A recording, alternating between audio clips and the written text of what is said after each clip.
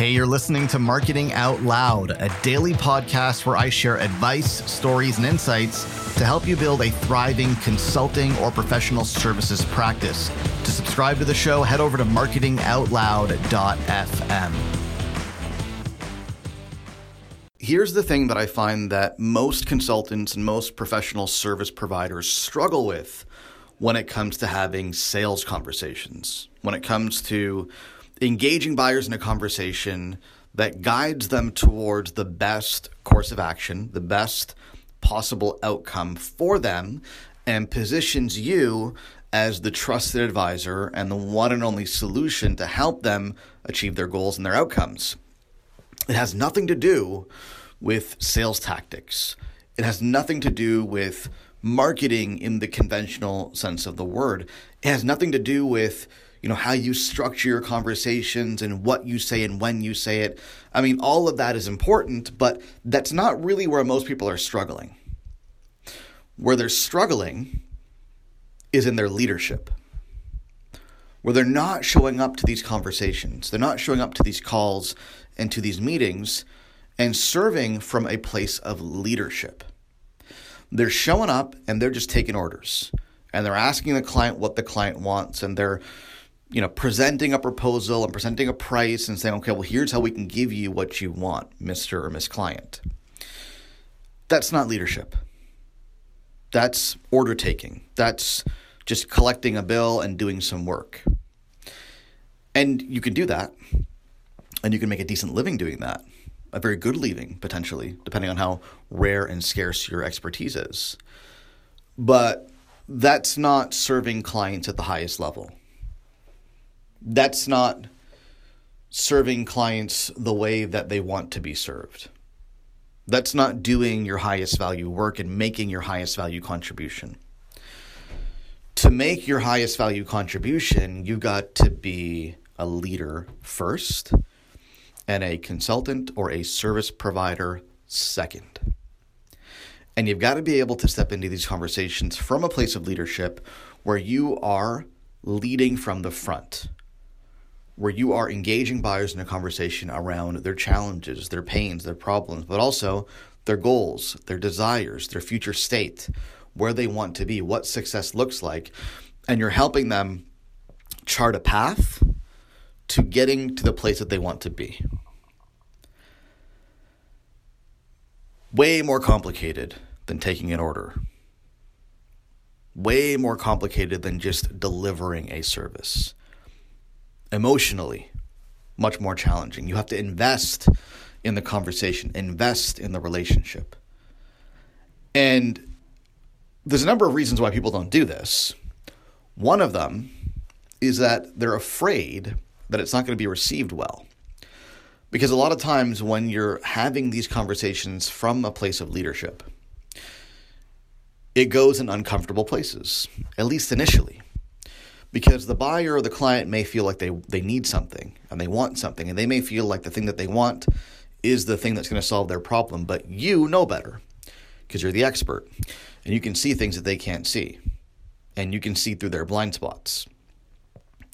So being a leader would entail that you help the buyer see for themselves what they currently can't see through questioning, through the Socratic method, and through this journey of taking them from their current level of awareness to the level of awareness you need them to be at to effectively buy from you or to see the path forward.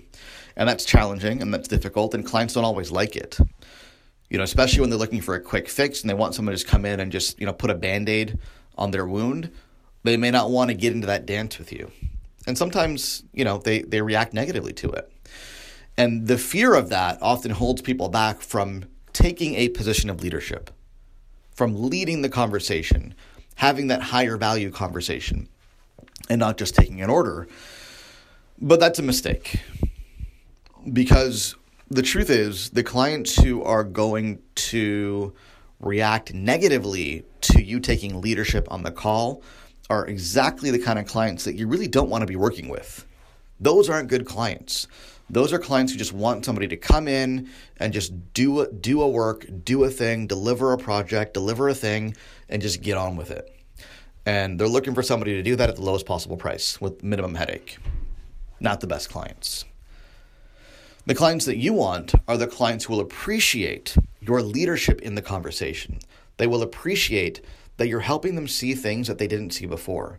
They will not only appreciate the conversation, they will lean into the conversation. They will engage in the conversation. As soon as you take leadership and you start steering the conversation, they will realize this is an expert.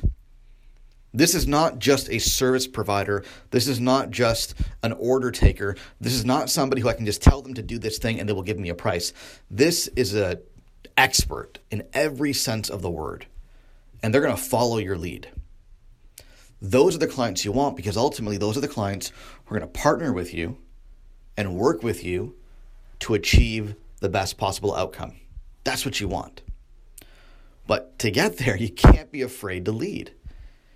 You can't be afraid to step out and say, look, Mr. Client, I understand that this is what you're saying that you want, but look at it from this perspective, or think about this, or what about this, or have you considered that?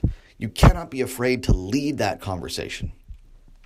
One little stat that I'll leave you with to demonstrate the importance of this. There was a study done by the RAIN Group on the factors that differentiated winners of professional services sales versus the losers of those sales. And they actually interviewed the buyers, the decision makers, and they asked them to rank what winners did versus what losers did according to 42 different factors. And the number one factor that buyers of professional services sales said that differentiated the winners of those sales, the ones who won the deals, was that the seller educated the buyer with new ideas and perspectives. In layman's terms, they showed them what they didn't already know. They showed them things that they didn't know. They shifted their perspective. They shifted the way that they think about the problem. And the thing that the losers did, the ones who did not win those sales did the worst, ranked dead last, 42nd, was the same thing. So this is the crux of the matter. If you can effectively lead these conversations and show buyers that which they could not see without you, you're going to have clients lining up to work with you, and you're going to have clients for life. And if you don't, well, you're going to struggle.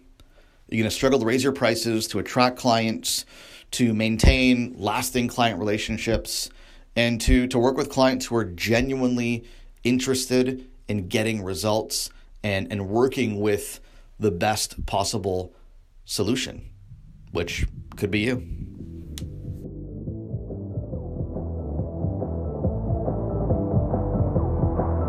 Hey, thanks for listening. Do me a favor, if you like what you hear, go on iTunes and leave us a rating and a review, because it helps more people discover the show. Thanks so much.